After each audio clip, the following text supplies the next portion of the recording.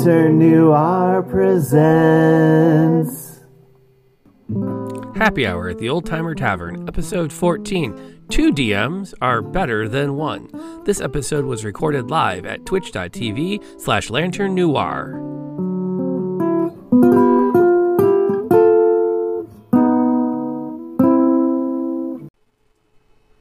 Hey, good afternoon. It is 5 o'clock, and that means that Gray and I are finally off work and on to the Dungeons and the Dragons and whatever potent potable we can pour for ourselves on which to use to purify our pontifications.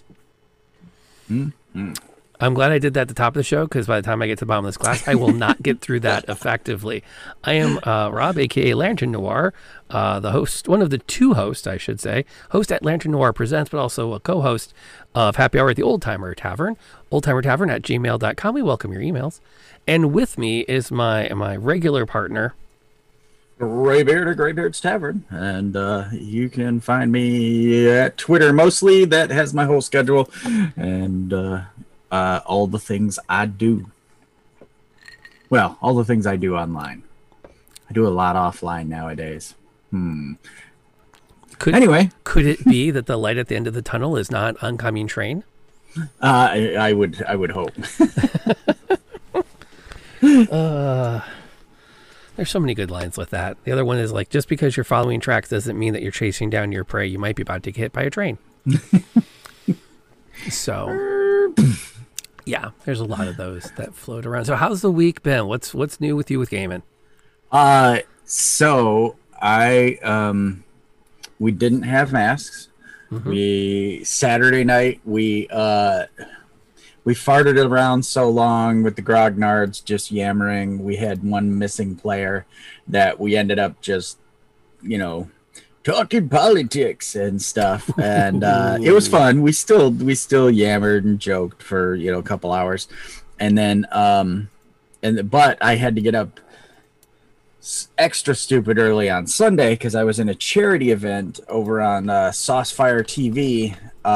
He was doing his what's it called, Mercy Road charity event. It's I think the second time he's done it, and it's a 24-hour stream. He dungeon masters for 24 hours straight, and I was in at my session started at 6 a.m.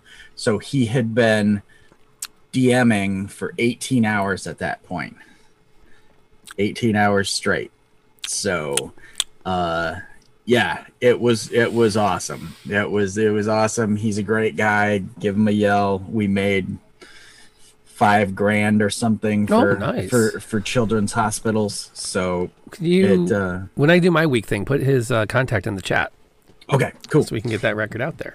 Yeah. But that's awesome. Yeah, so that was a lot of fun. I got to play a Goblin Roguificer. So he was 3 levels Rogue, 3 levels Artificer, and he was all kinds of fun to play, because I got to do the Goblin voice and wear steampunk goggles and all the good stuff. Oh yeah, I had a bullet costume bullet belt, and then the bullets kept popping out of it, and then it kept falling apart, which was perfect for this sounds like a goblin. Crazy goblin. Yeah. So anyway, good times with that. And then I did my Griffland show, and we finally got back to, we had to take a break, so we were playing The Witcher, and now with the group I play that's mostly from the UK, we started playing Zweihander again, which is a takeoff of Warhammer Fantasy roleplay. Oh, cool. Yeah, so good fun weekend. It was nice to be back to it. Yeah. I play a big lumpy berserker, who talks like this, Yeah, he's good. And he's a man of few words, but then when I talk, it's hilarious because I've got such a goofball accent compared to everyone else in the campaign. There was no way I was going to try to do an English accent or a Scottish brogue or any other kind of, accent with real English people. No. No, that's where you break. Yeah, I think the normal. I think that. So you want to go into sauna? Exactly. That's like the nickname. By the way, Ear, thank you for hanging out. Glad to see you there. I'd say we're kind of doing our check-in right now, so it sounds like Grace. Speaking of Goblin Artificer, I finally, after 2 full sessions of playing and 4 weeks since I introduced the character, I have named the halfling from my Candlekeep game. Aha! In the Candlekeep game, I've added an NPC who is one of the bookkeepers, librarians at Candlekeep, and she is a halfling artificer who specializes in clockwork animals. Oh, so like sweet. when they arrived at Candlekeep, she broke out this clockwork badger that she pulled out of the bag of holding that she then dialed into the room they were going to. And sent it, and it automatically led them to the room they were supposed to go to, because that's what it does. And when they came back, it was kind of a 2-for-1. We had to wrap the evening up. We had to like get to the stop point because I have a firm, like I really want to wrap up by 10:30 Eastern so that my players can all get to bed. And I'm like, crap, there's still one more combat encounter they're supposed to have, and they're going to win the encounter. And they're really like, they've already had this sense of accomplishment. So they open the door, they come into the study room, and they open the door, and the imp's about to attack, and the artificer's clockwork bear just one-shots it. And I'm like, okay. And they're all like, wow, we like her. And I'm like, you know what? I kind of do too now. But I finally gave her name. So buckle up. I'm ready. Her current name is Contessa Mariana start over. Contessa Mariana Axelovich von Kogsprocket, third of my name, but you can call me Connie. Perfect. And if anyone makes a comment about the third of the name, it's, well, yes, we don't talk about the other two, especially the first. It was very tragic. And I'm banking on someone to go, but what happened to the first? Because then I can counter immediately with, what part of we don't talk about did you not understand? The first rule of being the third is we don't talk about it. Yeah. The second rule is we don't talk about it. So, but yeah, that was, we wrapped up the first adventure for Candlekeep last week, and we're gearing up for the second, and I think I've managed to bridge them together this time. I spent way too much time the last 2 days trying to work on the third adventure in Candlekeep because it's kind of this weird little, like, kind of a dungeon crawl, kind of not. And there's this weird, I'm making up an app for that. A thing you needed last time. Oh, an app. I'd love to hear about that. What ended up happening is the third, I think they first wrote it with the intention of like, oh, and here's some monsters you can clear out of this place. And then they said, you know what we're going to do? We're going to make the monsters good guys and put the players in a funny spot. Which is a neat plot twist. But then it's like, what are they there to do? So I had to like, all right, I think I can massage this into an actual thing. And then Sunday, Nebula is still not feeling well. She's been trying to shake this thing she's got, and it's not it. Yeah. It's something else. But she's been trying to shake it for a couple of weeks now, but 3 of us were able to play, so we did a one-shot. And my point of pride is that one of my players kept going, I'm pretty sure he's running Death House out of Curse of Strahd. But he's not, because there was no ghost librarian in Death House. Oh, and then they find the kids and like, nope, this is the ghost, this is Death House. And then they go down and they don't find the monster they're supposed to. They find the succubus. He's like, wait, there wasn't a succubus in Death House. And I'm like, he goes like, that was really good, man. I had no idea what was going to happen next. I mean, it all worked. And I've run Death House, so I know what you were doing. Right. Oh, man. Ooh, random book titles. That's clever. Yeah, last Sunday, they wanted to know what books are in the library, so I grabbed a copy of our board game Ex Libris. Oh, yeah. Which is full of really funny book titles. And just started reading them off. Oh, sweet. And my personal favorite of all of them still remains the book titled, Well, Actually, The History of Humansplaining. And hold on, Gray, you're going to have to type it again. Oh, hold on, give me a second. I'm going to send it to me on Discord and I'll post it because it'll take me too long to make you. No, it won't. It's a link. Yeah. Problem is, it's you don't have moderator status. Ah, okay. So that's why no links. it ate it. There, now you do. Now you can post whatever you want. I'll trust you not to be an idiot with it. All right. Okay, I got it. Stop. Okay. So was my week. I also finished Arkham Horror, Mother's Embrace. Oh, okay. It is definitely fun. It is definitely only 10 hours. So it's one of those where if you're looking for like a back-to-back Sundays for yourself, it's probably worth the $25. Right. But it is not I want to be streaming this game for the Right. I have a friend who spent from October until now streaming Valhalla. And wait, Valhalla? AC Valhalla. Oh, okay. Yeah. And now granted he does a lot of talking while he streams, but it's like, no, this is not a 70-hour game. You get 10. So did it not take? Yep, that took a link now. That took a link. And Good. Let's put him up on the screen. Saucefire, huh? Yeah. He goes by Gray also. So when we're on together, it's GB and Gray, and it's funny. So awesome.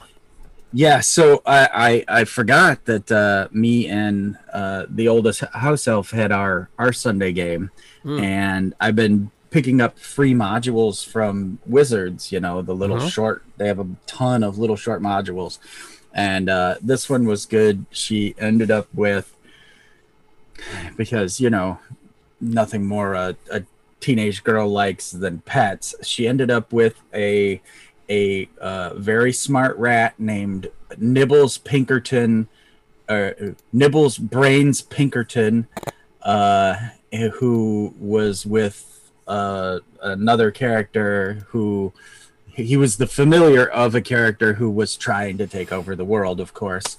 So there was that, and then she ended up with a pet mimic too. Oh gosh! Because it's in it's in these modules, so it's.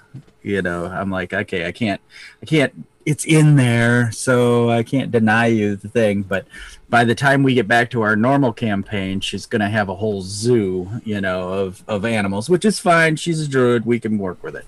As one does. Yeah. As one does. Well, that's awesome. Yeah. So cool. I've been trying to get the family to sit down and play some D&D. But it's our schedules are all crazy. Like even tonight, my son decided at 4:30 he was going to bed. The 13-year-old. And now, to be fair, there's a little bit of he's been running Midnight Oil a lot lately, and then doing a lot of schoolwork. And then he got slammed today with probably something with his workload, and then your teachers are concerned you're not going to pass Japanese if you don't up your output. Yeah. So he got nailed kind of hard. So we'll see how that all kind of pans out. Our topic this week was, and this was Ear suggested this over on the Discord server, which if you are not on, you should check it out. There's a Discord server. You can find the link on any of the shows or in the show notes, and you're welcome to contribute ideas there besides the email. The question was, how does it work when you have two dungeon masters? And my first thought was, well, that's a great, I know we can do that as an email segment. And then you took that and went, oh, no. I have stories. Yeah, I have at least a good half hour of tales. Okay, so that's our topic for the week. Let's talk about what it looks like when we're running both the good and the bads. Combination of advice and things to be worried about if you're running a two dungeon masters to one game. Now, you felt confident, so you want to kick us off with the good experiences? We'll do the tips at the end. Oh, sure. I've run multiple times with multiple GMs. I wrote a game system that was kind of a universal game system back in 91, 92. And back then it was great because we were running the College Western Michigan Gamers Guild. We were running the guild. We created the guild and then we're running it. And we'd regularly have 40 players on a Friday night. And so, there was always rooms and things and a goodly amount of games, usually at least a half dozen games being played. So we decided one time that we were going to use my my Universal system to play a Starship game, and we were going to have a first encounter Starship game. So one ship was like a Federation ship, and one ship was like a Klingon ship. But the Klingons were like 4-foot tall weasel people called the Gra. And the Federation people, I forget what they were called, but they were humans, or mostly humans. And we had them in 2 different classrooms on the campus. And the 2 DMs were me and my buddy Muddy. And me and Muddy would meet in the hall, and we'd blah, blah, blah, blah, blah, blah, blah, what's happening, where they're at, fog of war. And then they could make moves and do stuff. And basically, like I said, it was a meeting encounter at this new planet. Basically, this planet had just begun, just getting into space. So they were able to send out a signal that these 2 other factions were able to pick up on and come to, look for this signal that was coming. And I forget, they were like turtle people or something. So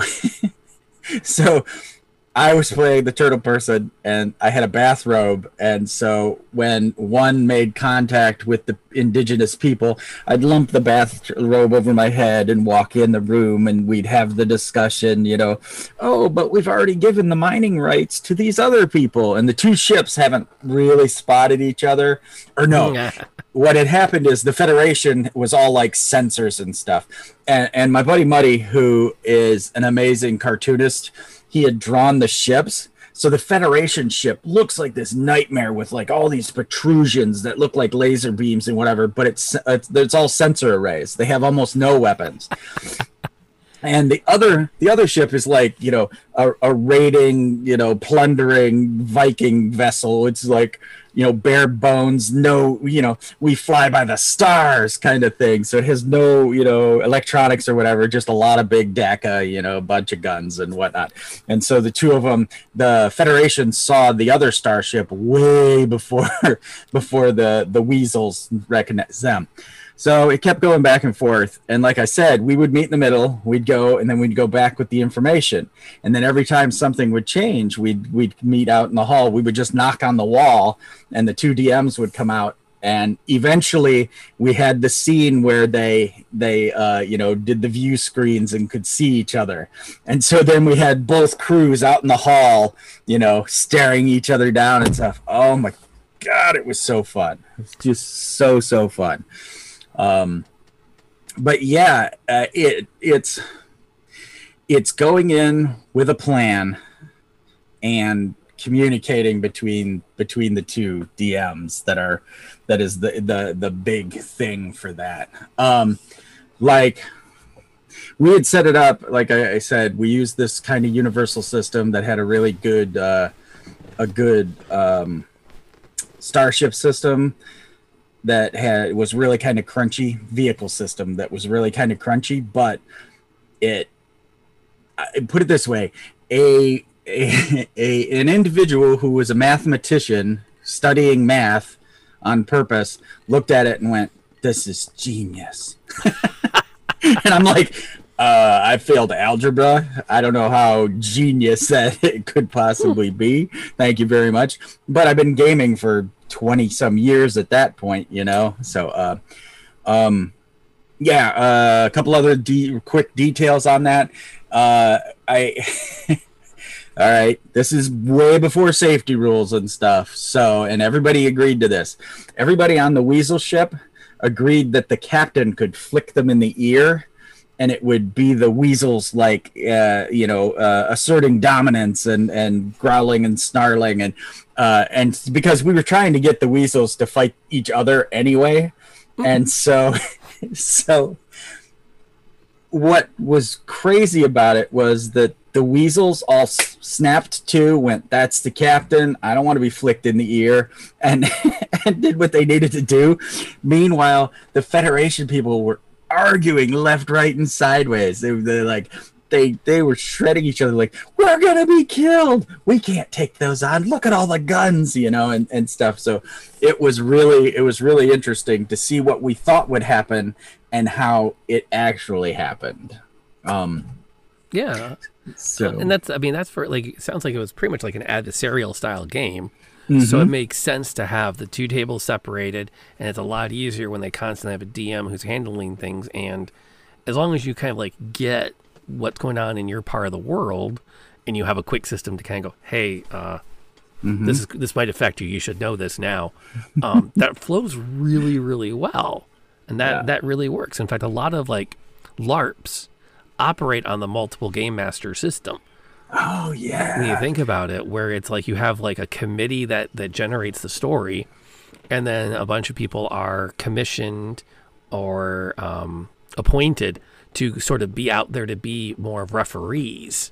Yes. To keep the story going, so that you don't have to rely on one person to run around and go, okay, here's how that rule works. Here's how that rule works. Okay, yes, you're both right. That's how those rules work. So we're going to do this, which is way easier when you can delegate. All right, you're going to be in charge of the library. You're in charge of the main hallway. You're going to be in the cafeteria. Those are your zones. Anyone has a dispute, they'll come to you. Well, and that's amazing, because that's a perfect example. So me and my brother used to run a thing called Squishy War, which was a massive boffer war LARP. And because he was a Renaissance Fair guy at the time, we'd put up his Renaissance Fair things, and we had tents, and we had by the third year, we had enough people and stuff to have NPCs. So like the town had a merchant and had an old hermit. Muddy was playing the old hermit wizard who had like a magic shop. And throughout the day, as people brought in more stuff, Muddy became more and more of a necromancer. and eventually there were zombies. And basically when you turned into a zombie, you got a piece of cardboard with twine around your neck that said zombie on it, like all in red, and you couldn't run. You had to walk. But anybody you touched, then they had to go get a sign from the merchant and be a zombie. And so but that was the same kind of thing. Me and my brother would write the stories for the event, and then we would play characters, but we were also the referees, who would dictate rules. Or they would if they would find these little white boxes, and if they found a little white box, it would say something on the outside, only open if you accept this, or if you drink from the chalice or whatever. And then it would open and it would say stuff in there, and sometimes it would say see referee for more rules or whatever. So then they would bring the box to us. So yeah, it is, as long as you're coordinated and you're on you've got the same story going, it really is fun. Well, and that's the thing. That's one model where you've got that. You need to split the table between two people, because you want that fog of war, so that neither team gets too much of an advantage in the storyline, and nobody gets bored waiting for the narrator to come back, because you can only roleplay at the table within your group for so long before you kind of need to move the plot forward. Right. So. And a lot of times players will be like, well, we can't move the plot forward without the DM, It'd be like, DM comes back, we decided to go to Brookville. We just, we turned and went that way while you were gone.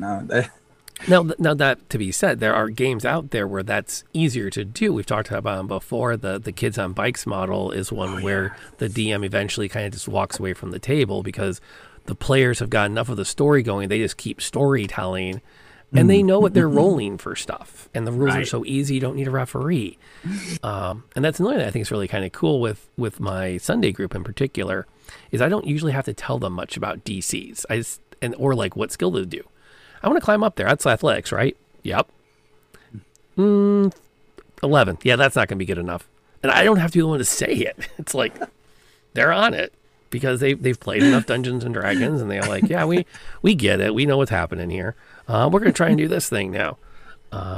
Which is neat, and I think that's where RPGs should be heading as much as you can, unless you're really into the tactical combat side of things, when you need the referee to be I'm going to run the AI for the monsters, and let's be honest, the monster AI is pretty simplistic. They're all going to advance on you, so you kind of do what you're going to do.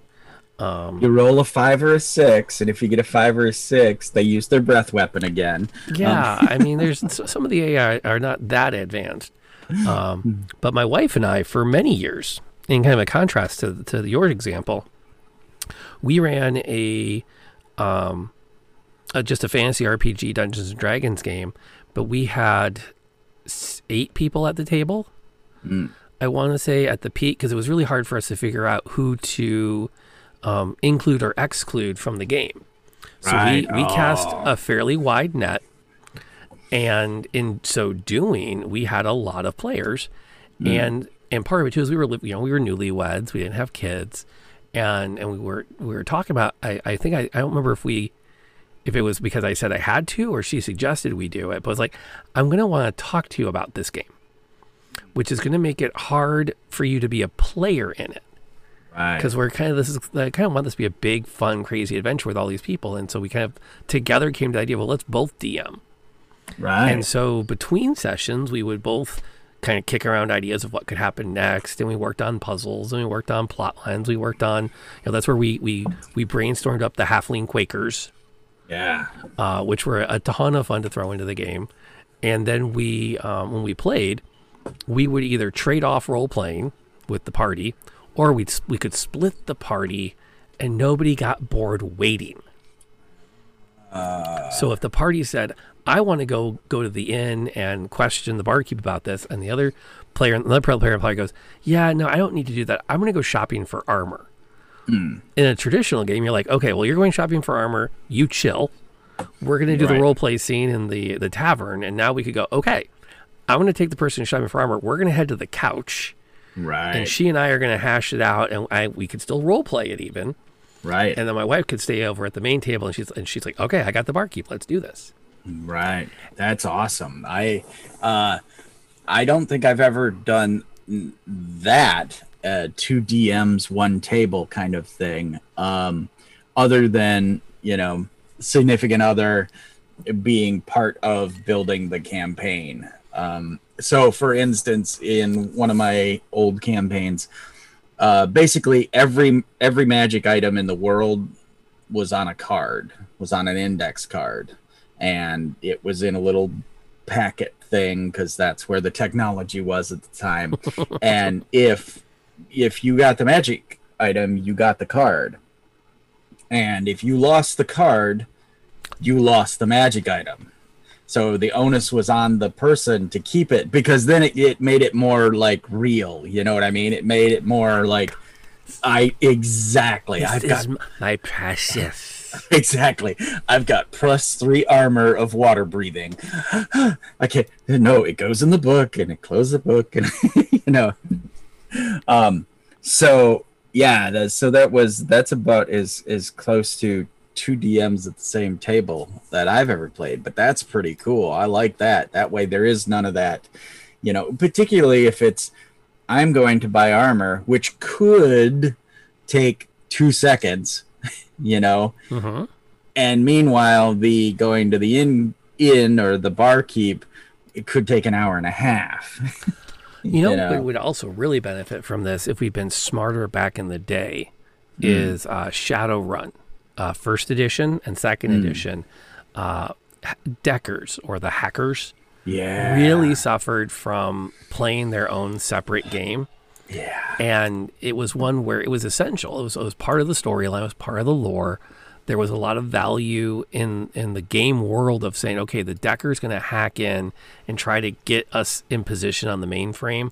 And then while we're doing the job, it's going to be running along in the computer system with us. Yeah. But it's a different set of mechanics. And that was a case where, hindsight being 2020, I wish I could tell the younger me, right, if you're going to do Shadowrun, you should probably have 2 DMs so you can do things like split the party between separate entrances, have someone running the decker separately so that the decker can do their decking thing without it just being a quick hand wave of, oh, they need me to open the door? Yeah, there's a slave node nearby. Okay, here, dice. Okay, I got the slave node open. It can be a little more engaging for them. Right. So that there's stuff going on. Yeah, so yeah, because again, Shadowrun, particularly in the old days, or Cyberpunk has suffered the same thing, where it would be the hacker person, you know, you either dice wave it, or you spend like an hour in something that took like a second because you wanted to explain the cyber world, and you're drifting and there's pyramids firing lightning at you, and you know, that kind of stuff. You wanted to go through all that, and you wanted to make it cool for the person who wanted to be that hacker, but without spending, you know, having the other 4 players at the table like twiddling their thumbs. Oh yeah, silver chrome dragon that flies through the air, and you know. Well, and in a lot of ways, I think that was a shortcut. I know we're a little off tangent. We'll come back in a second. A little of a shortcoming for, in the 90s, the lack of play testing for RPGs. Because I feel like, as someone who watched first, second, and third editions come out, and I read a ton of the sponsored fiction that Shadowrun put out, they never did decking except for like a couple of short stories. Decking or hacking was never as intense in the lore as it was in the game mechanics. Yeah. You know, the game mechanics, it sounded like, you know, the decker's off doing this huge job that's taking hours, and there were very few stories that talked about what they saw, but in most of it, it was the team is doing the job, and the decker is in the system at the same time. And it was much, much more dynamic. It was much more exciting. You're like, oh, they're in trouble. You know what? I'm going to hack the sprinkler system. Can I do that? And it wasn't well, let me look at the map of the matrix layout and figure out how you're going to get to the sprinkler node, which is what was in the original rules, was you had to have a whole map for the network and all the different places they had to go and all the programs they had to launch. It's you could have just said, okay, yeah, here's the typical security of a slave node. Here's what the hacker's going to roll to do that. And he's, or she, is there without it being such a cumbersome mechanic, which I bet if they'd had a year of play testing under their belts and gotten feedback from players who had actually tried to do a mixed role party to go, yeah, we like this game a lot, but it kind of sucks if we don't really want to take an hour-long pizza break, because that's what we do when the decker's up. Right. Oh, either that or the poor decker is like, yay, I'm in the van. I made my roll. Yay, I'm still in the van. I made another roll. You know, oh, man. But the thing that was really neat about the 2 DMs at the one table, I thought, too, wasn't just to split the party. But I see this happening sometimes with my regular games. I don't know if you ever have it pop up. But you pretty much either have to have a self-dialogue in front of your party, or you limit their NPC interactions to 1 at a time. And the points of clarity where it's like even Sunday night, they came across 2 kids. One was 11, one was 10, or no, 9. And I had to keep saying, this is Rose talking. Oh, I don't know if we should do that. Okay, and then the little boy says, duh. And it's like, the chance to get into a character and get a dialogue going is really hard when you first have to say, I am speaking as, which you can kind of do with accents and inflection, but there's a certain point where you want to make sure the party doesn't get lost. Right. Or worse, you do the like, okay, when I sit like, they pick up, this is this character talking, this is this, and you have to like, you get used to rotating your shoulder towards the party, or you change your hand gestures to indicate, okay, this is the boss, this is the wife, this is the kid, so they can start seeing all the different things going on. I do the this way all the time when I have to do characters talking, or I'll do like the first part. I'll be like, what do you think, Alfred? I don't know. And then I just expound on, as they begin to speak, you find out betwixt them that X, Y, and Z has happened. Yeah, you cut from direct dialogue into here's what came out of the dialogue between the two NPCs. Okay, have you ever had it? This is a relevant follow-up question now, and it hinges really well on the two DMs at one table. Have we ever actually had dedicated NPC actors at the table?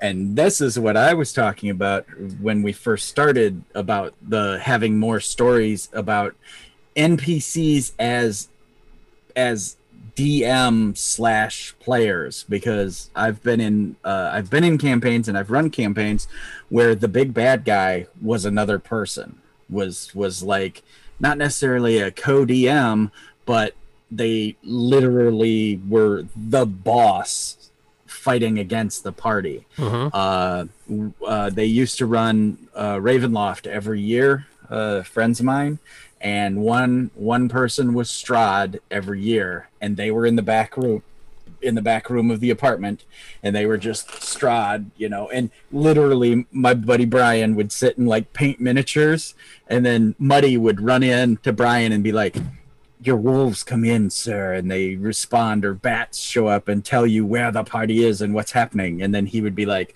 "Send the thralls," and so he was playing as Strahd, but as an entity, as I think it would be as important a job as DMing, because it's going on.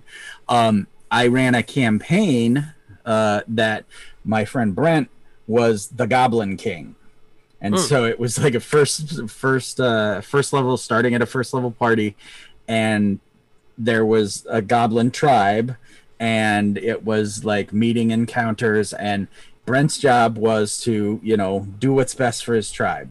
There it is. These are your resources. You have 4 wolves, 12 goblin warriors, an ogre. This is your thing. How do you feed all these people and keep them going?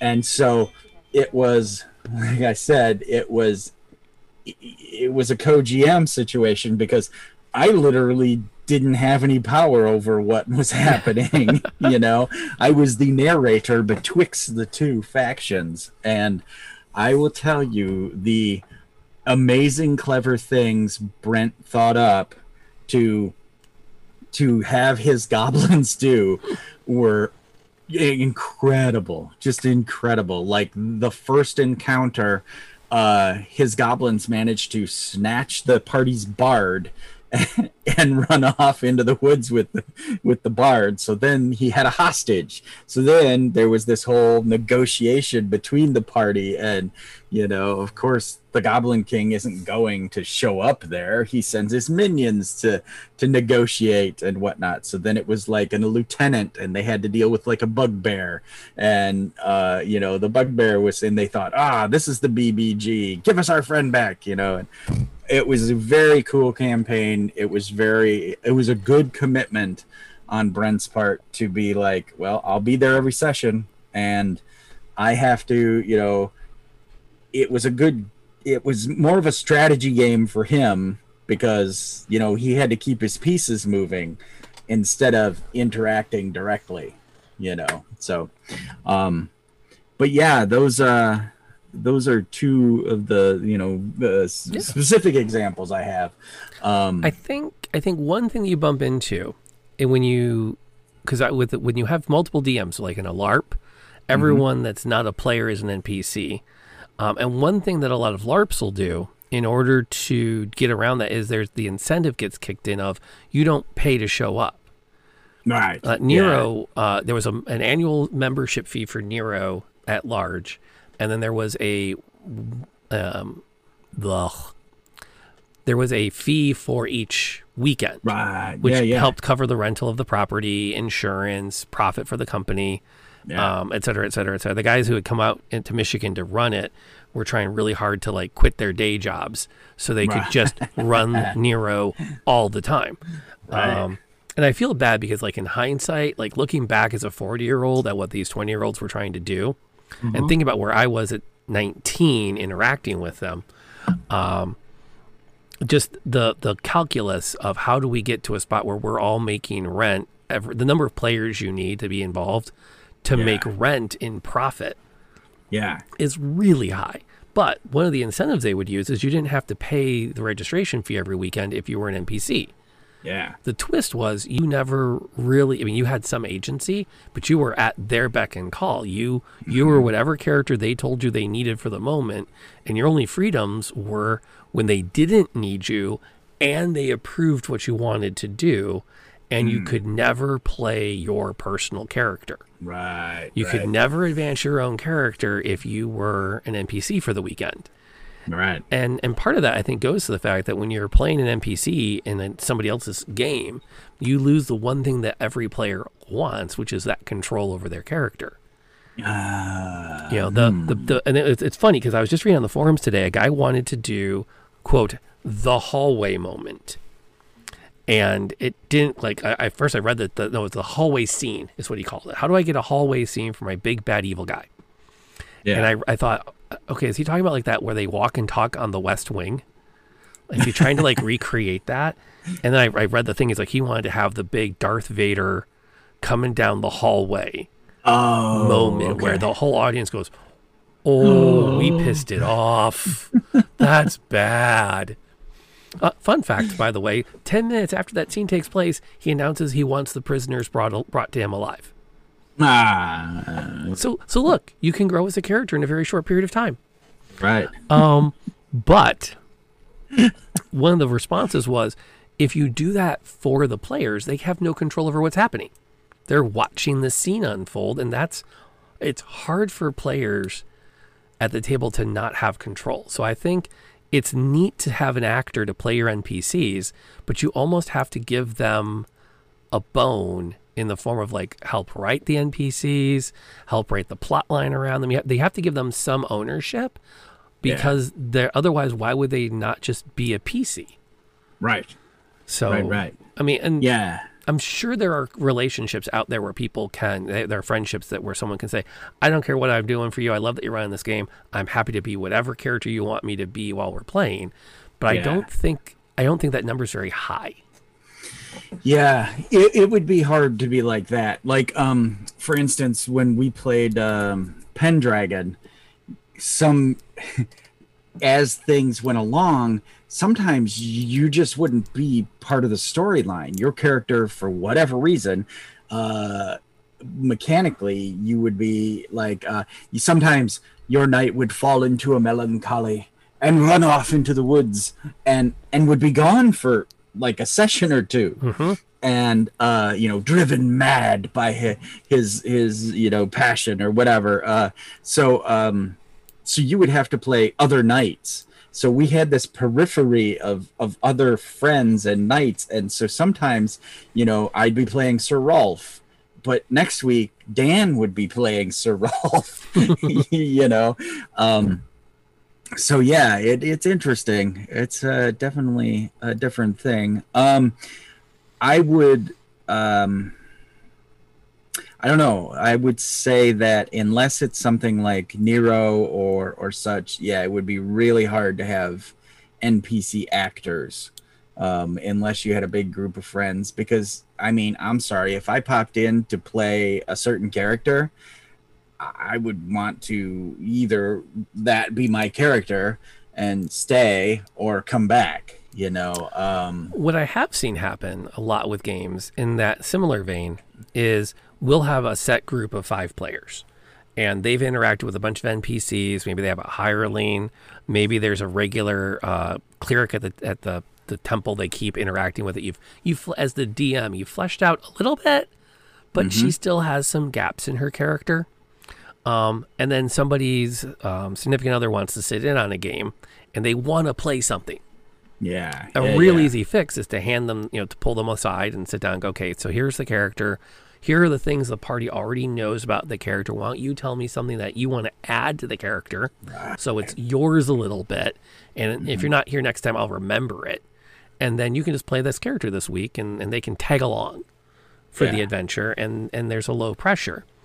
But that's how I've seen that usually play out, is where it's a bringing somebody in for a one time, and rather than doing all the work to introduce a backstory, you pull out an NPC and go, hey, Mhm. you can be this person for the night. And then usually what happens, they have a middle to horrible experience and they never want to do it again. Or your NPC is now a PC because they're coming back next week. Right. Yeah, and it's good too because if that NPC character is suddenly, like totally beloved by the party, even if the person never comes back, you really cemented them to that character, and they want that NPC to be more part of the story. So yeah, because I've been that one before too. Or I had a character in college that I would play in different campaigns because people wanted me to play with them, but it would be in a situation where, it would be like 3 weeks while someone goes and does something.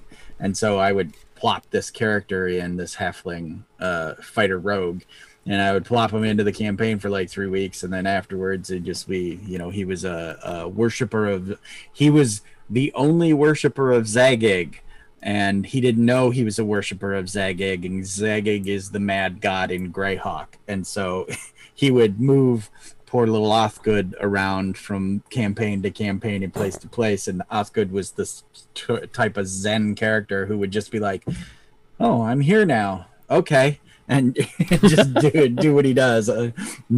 Almost Kender-like. I was so sure the tent I went to sleep in last night was brown. This one is green. Exactly. I must be mistaken. Exactly. Ooh, this is a different camp. I guess I'll have to find a way to make my living now. Yep. Curious. You seem trustworthy. But that is, I mean, the thing about an NPC is that they are really, I mean, if you think about the structure of a storyline, we're starting to slide off our 2DM thing here, but you have your protagonists. And since Dungeons and Dragons is an ensemble show, it's the protagonist group. You usually have one, maybe two antagonists, and pretty much everybody else is an extra. Or an aspiring actor who's excited to get one or two lines in the episode, and that's all they get.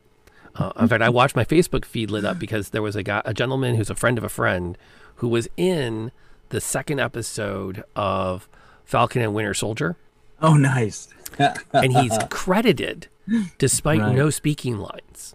Right. Because nice. he's the cop who tells the other cop who Falcon is.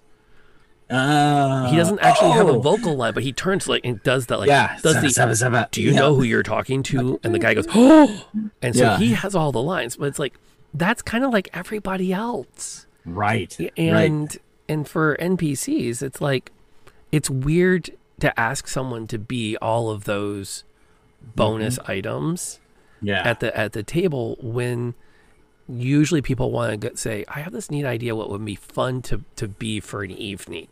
Yeah. I want to do this with it. Yeah.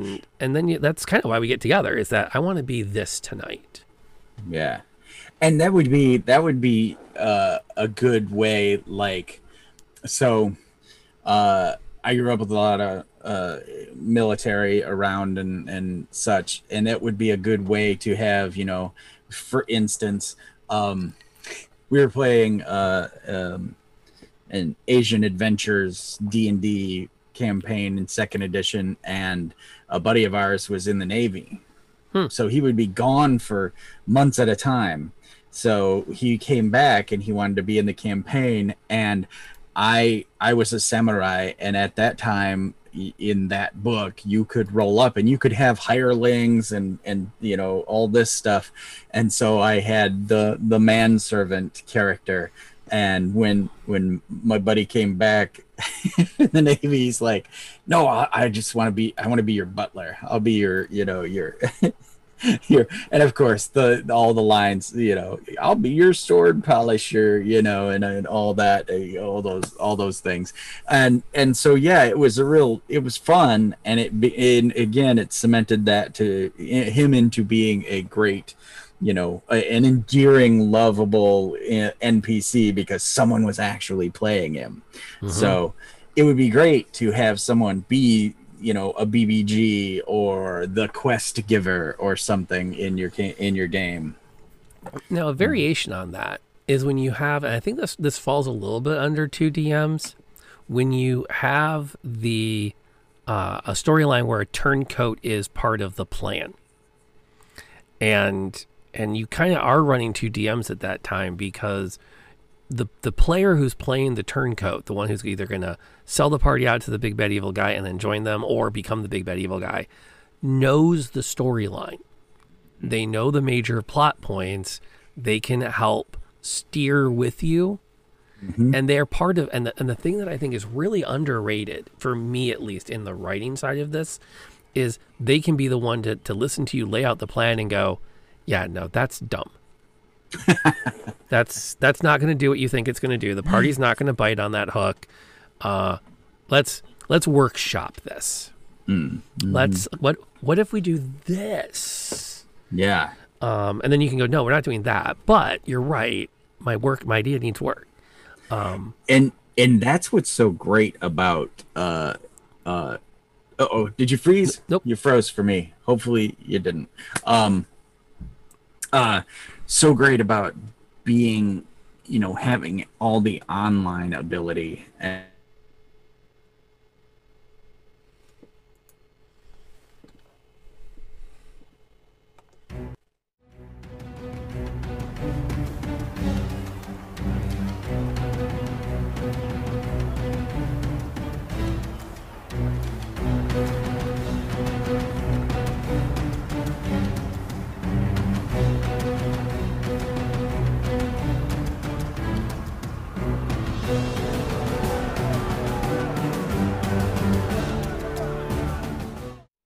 all right.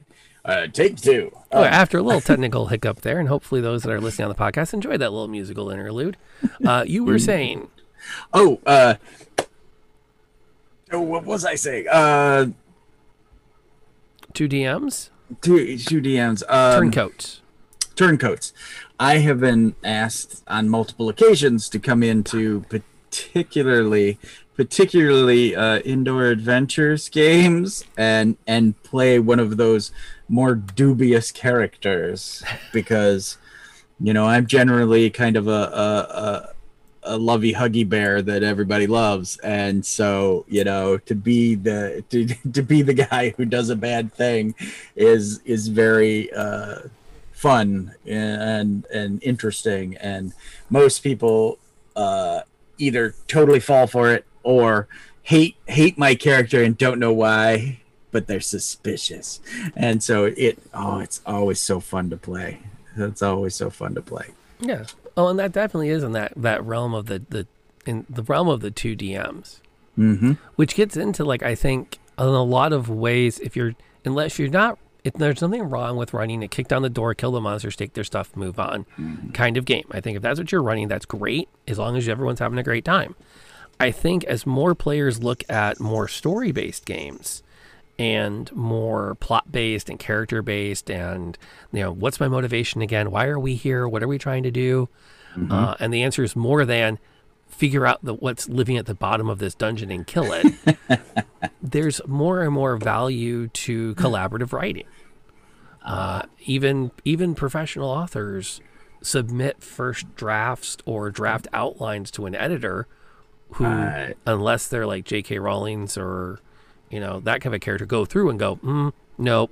Let's rework this section. And then they go on to draft 2 and draft 3 and draft 4 before they get to a published book. Whereas I think a lot of DMs, especially I know myself when I was younger, was like, I have a game in a couple hours. Let me see if I can put an outline together. Mm-hmm. Yep, that'll work. And then we're 2 hours in and I'm like pulling my hair out because they're not going where I want them to go. They've killed off one of the NPCs they weren't supposed to kill off.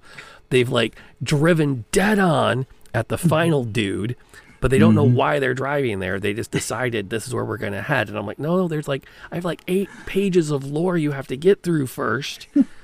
And you just get this what am I doing with this kind of a situation? Whereas in the collaborative setting, you have some time to kind of go, okay, let's plan this out. Let's talk it through. Is this going to work? Is this realistic? And that's one of the best parts, even if you're not actively co-DMing at the table, Mm-hmm. there's so much value in having that collaboration in the writing process. Yeah, and that's what I was saying when we had the Frozy blip, because you were froze for me.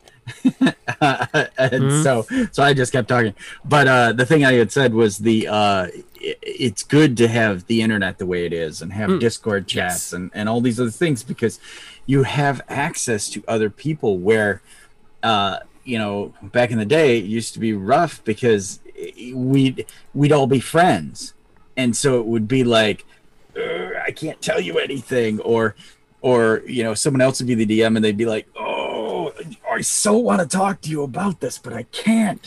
I can't wait for this module to be over so I can tell you all the things you missed. Exactly. Yeah, Exactly. I've been down that road. Mm-hmm. That's a crazy road. Not gonna lie.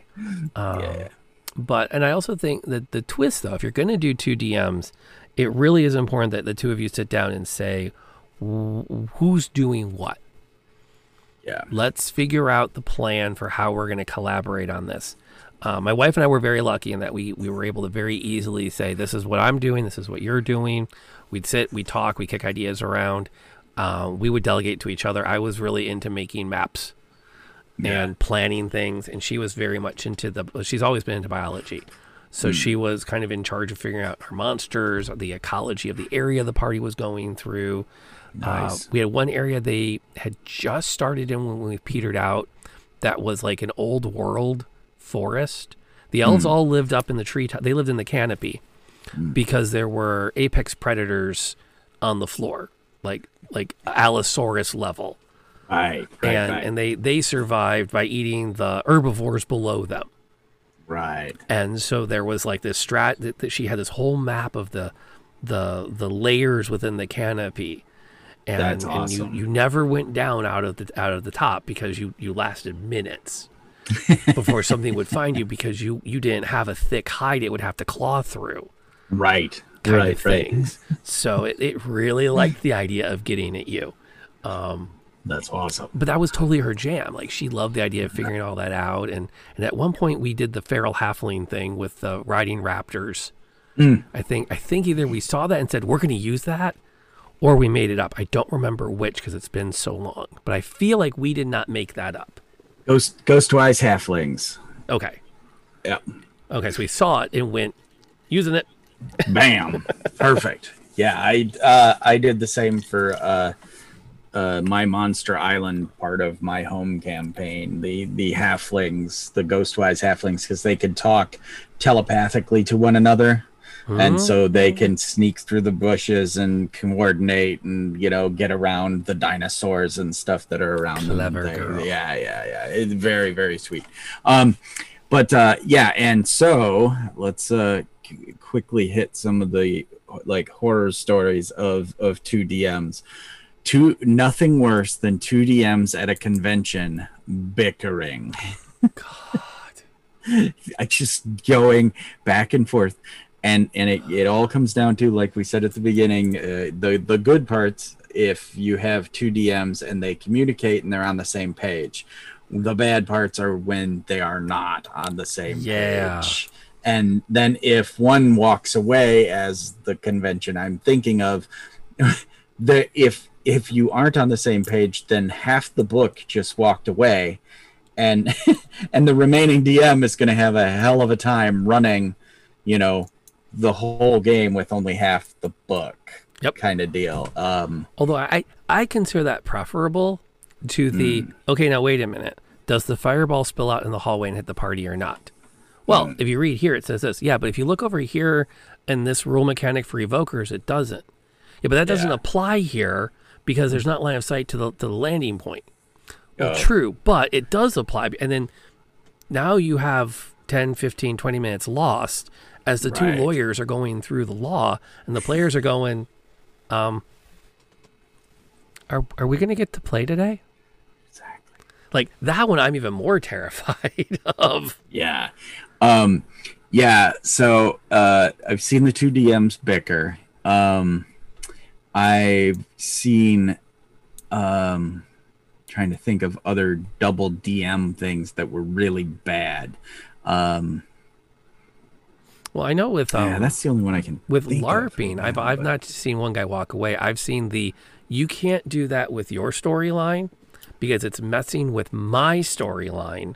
And I'm a bigger DM than you are, so my storyline takes precedence. So you can't do the thing you want to be doing because I said you can't, because it's going to mess with the thing I'm doing. Right. So, you go over there, and that can be that's tough, because when it happened to me, when I was helping run a LARP, I had a lot of players who were like, we really like what this guy's doing. We like the story. We like the mystery. I don't know if I've mentioned it before, but I had homebrewed vampires with a unique weakness. And then I made a journal of a guy who tracked down the weakness over nice. time. Like, he was exploring, he was interacting. It was a full story of like 6 months of adventuring and piecing together what to use. And then I was using pages out of the journal as plot rewards. So they would go off somewhere and they'd find a random page, or they'd go over here. And there was one weekend where I literally took a page out of the journal, I shredded it, threw it on the floor in a dungeon. And it wasn't even my dungeon, it was somebody else's. Right. The party gets in there, they find the scrap of paper, and they look at, there's writing on here. There's writing on here. And they start gathering up. They went back to the tavern and they glued it together with candle wax.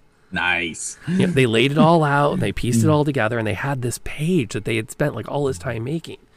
But there were times where it was like, well, I know you want to keep running your vampire story, but it's interfering with this other plot we're trying to run, and our plot's more important, so you can't do any more vampire stuff this weekend. Right.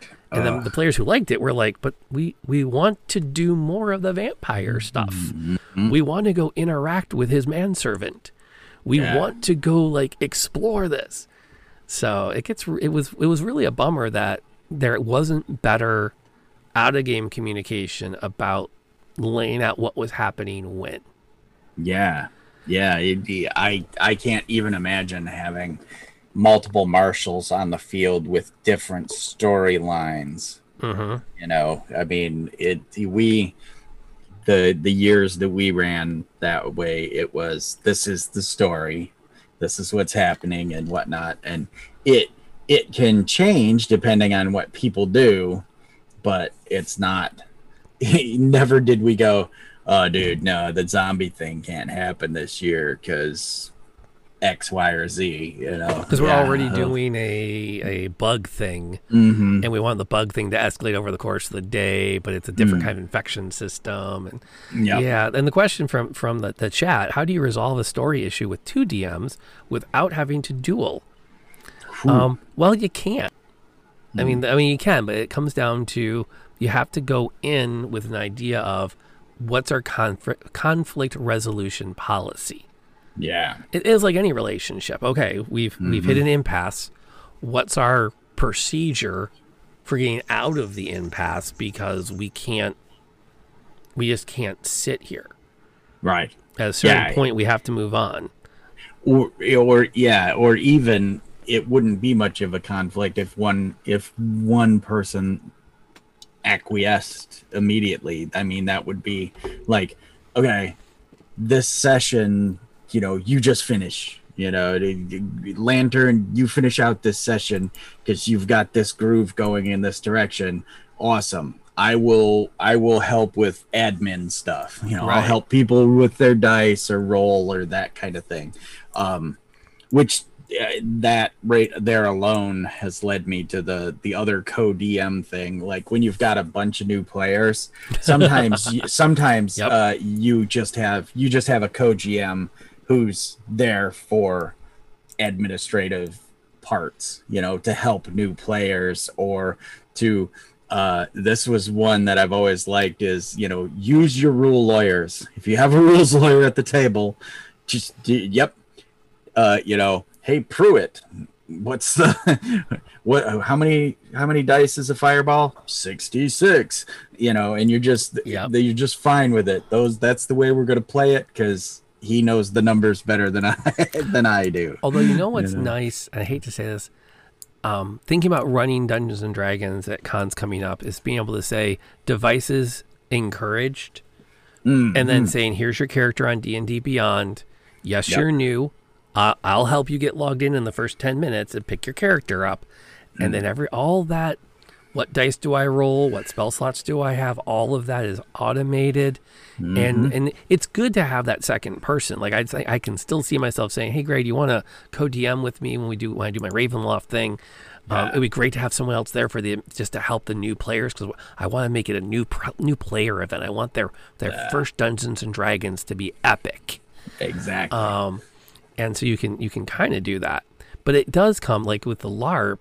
It became one where the people who owned it, the people who did the most work, and then everybody else was like the hierarchy. So the people who owned it had the ability to veto the people who put the most work in, who had the ability to veto everybody else when it came to storylines. Yeah. The issue is that middle tier often didn't really know what the chain of command was within that middle tier. And that's where, I'll be honest, 20-year-old me did not handle it well. Yeah. And there were conflicts of like, no, I've put in more work than you have on this LARP. I get priority this weekend. Yeah. And I think the person who I had my conflict with was just as fair to say, no, I have put as much more work in than you have. I have the right to tell you can't do that. And 20 years of hindsight makes it a lot easier to go, yeah, that could have been handled a hell of a lot better than it was. That was pushing the envelope for what people wanted in a LARP. But that's really, I mean, you have to make a plan early to resolve those conflicts. When my wife and I ran our tabletop game together, it was just kind of understood I was the arbiter of the rules. Yeah. And because somebody had to be the final statement of, okay, but this is how that rule works. It's over. We're moving on. And it never really, like, there were conversations, but for the most part, we tended to be the, well, let's just figure it out as we go along kind of group. Yeah. And we'll look at the rules over the course of the month to see if we screwed any of them up. I would say the only other one that I can think of, and it's not necessarily bad or good, but a dual DM situation is when someone is running a campaign or has run a campaign for a very long time, and then someone else is like, I want to run something in your world. And whether then that the person who created the reality is a player or just a secondary arbiter, it's really interesting to see DMs, particularly if they're polite or whatever, be like, Dave, do blue dragons, blah blah blah, to hit them with that question, or does this even exist in the world, or see the person then call on the GM or whatever as the encyclopedia, the knowledge base. And that's in a good polite group. That's going to happen a lot more too when it's a guest DM. So like, I've been running this campaign. It's a homebrew world. I'm going to let Jeremy run an adventure for 3 weeks, and it's going to get back to the main storyline afterwards. There's a lot of incentive for him to look at me and go, wait, okay, did I do this right? Can I do this in your world, or is that going to break something? And that's a sign of a good friendship at the table, because everyone's on the same page of, we're trying to build this narrative, and we're showing some deference to the people that have put the most work in on the narrative that don't want that work undone. Yeah. Because it's one thing to do or not do work. It's another thing to undo work. To go, oh yeah, you laid all this foundation, and now I'm going to throw out a cure for vampirism, and all you have to do is feed them a garlic pizza. Right. And that's the end of vampires in the world now. And you're like, whoa, wait, what? We've been 6 months, and we're resolving it that way? Yes. Really? Yeah, exactly. That or the dread, well, the award for the adventure. Oh, it's not right here. I was going to say the award for the adventure is the Hammer of Dwarvish Lords. Here you go. And then you're like, that's a legendary item. They're like 3rd level. Game over. You know, my next 25 sessions are just done because you'll call lightning, you'll throw the hammer, everything will die. You know, it's you'll be 5th level before you know it, kid. Oh, so you see that as a problem? I see this as like, okay, so at the first part of next session, they're kicking butt and taking names. The second half of the session, the dwarves want their hammer back. Exactly. And they brought friends. Yeah. You know, there's one dwarf down in the tavern. I understand, laddie, that you have the hammer of the Dwarven Lords. I do. I think I'll be taking that back on behalf of the 7 kings. Exactly. Well, I don't think you will. Oh, you don't, do you, son? Tweet! Trump, trump, trump, trump, trump, trump, trump. They look out the windows. Oh, I guess we don't have to ask you in what army. And that's where, oh my God, that's when you have players who are like, you know, they're like, you know, oh, this looks like a target-rich environment. You're like, no. Oh God. In fact, you know, now that we've introduced this, like this would be the best plot hook. Give a 1st level party an epic item, and then make it deathly clear every time they use it. There's a risk that much bigger fish are going to come after them. You're gonna want that. Yeah. And so it becomes a case of, okay, we can use it, but is it worth it? Yeah. You know, oh, look, I can turn invisible, but the ring wraiths know where I'm at suddenly. Exactly. Wow, I'm not as creative as I thought I was. or you're, you know, as creative as some other amazing authors. That's fair. There. That's fair. I'll take the credit for that. That's a good compromise between the two. Chat. Pizza is so powerful. Pizza is incredibly powerful. Lambus bread for gamers. Indeed. It's the one thing I really miss about the in-person stuff is that like that hour of eating pizza, having beer, catching up on what's been going on. You can do it on Zoom, but it's still not quite the same. That's basically what our last Saturday was there was no dice thrown, no character sheets gotten out. It was that, you know, for like 2 hours of snacky goodness without being around the same table. Yeah. Which, you know, we're getting there. We're getting there. And I know I'm going to keep I know when this is all over, I'm keeping some of my online games. I'm going to keep my streams going, but I am looking forward to getting at least one in-person game going again. In fact, I think that vampire plot, the more I think about it, I think I'm going to have to resurrect. And use again, because it's I put so much work into prepping that darn thing. Yeah. And my biggest mistake with it, I think, is I didn't go to the people that played the high-level characters and sit down with them and say, I want to do this for the newbies. I need you to agree to let me do it for the newbies.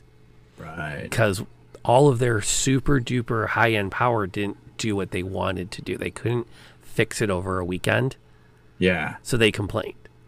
And then they complained that there was this big bad evil that all these new characters were off fighting without them. And that's not fair. And the whole point was it was supposed to be a group of, I don't know if I mentioned this before, but I actually had at one moment, the big bad evil guy showed up in town, as he often did.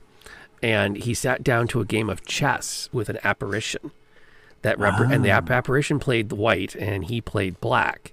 Yeah. And we had scripted the entire game of chess so that the winning move was a pawn reaching the 8th rank, becoming a queen, and causing check. Yeah. We worked the game of chess backwards from that point to an initial table state. Oh man. And then we played the game out. Right. And the whole point of that scene was meant to inspire the players like, holy crap, the pawn won the game. Yeah. That's what did it. The pawn forced check or forced mate. And that was the whole premise of the thing, was supposed to be let the kids get a chance to play Yeah. You people have been here for 3 years. You're too powerful. You take up every plot that's interesting and do it on your own. And they're all left with the, oh, here's something that, hey, there's a kid that needs to be walked home. You go walk into the obvious ambush. Yeah. There shall be goblins. Yeah. So, which is why the town had a standing policy that unattended children will put to death immediately. Nah. Why take the risk? Most demons are coming. Yeah, in a LARP, most unattended children are plot tools to ambushes. That's just how it works. So, but that gets into that, like, when you're working with another person, have a plan for resolution, have a plan for rules, who's in charge of it. And I think it piggybacks off Ear's comment earlier, give everybody agency. Right. Give them something that they can own so they're not just there as a bot. Yeah. The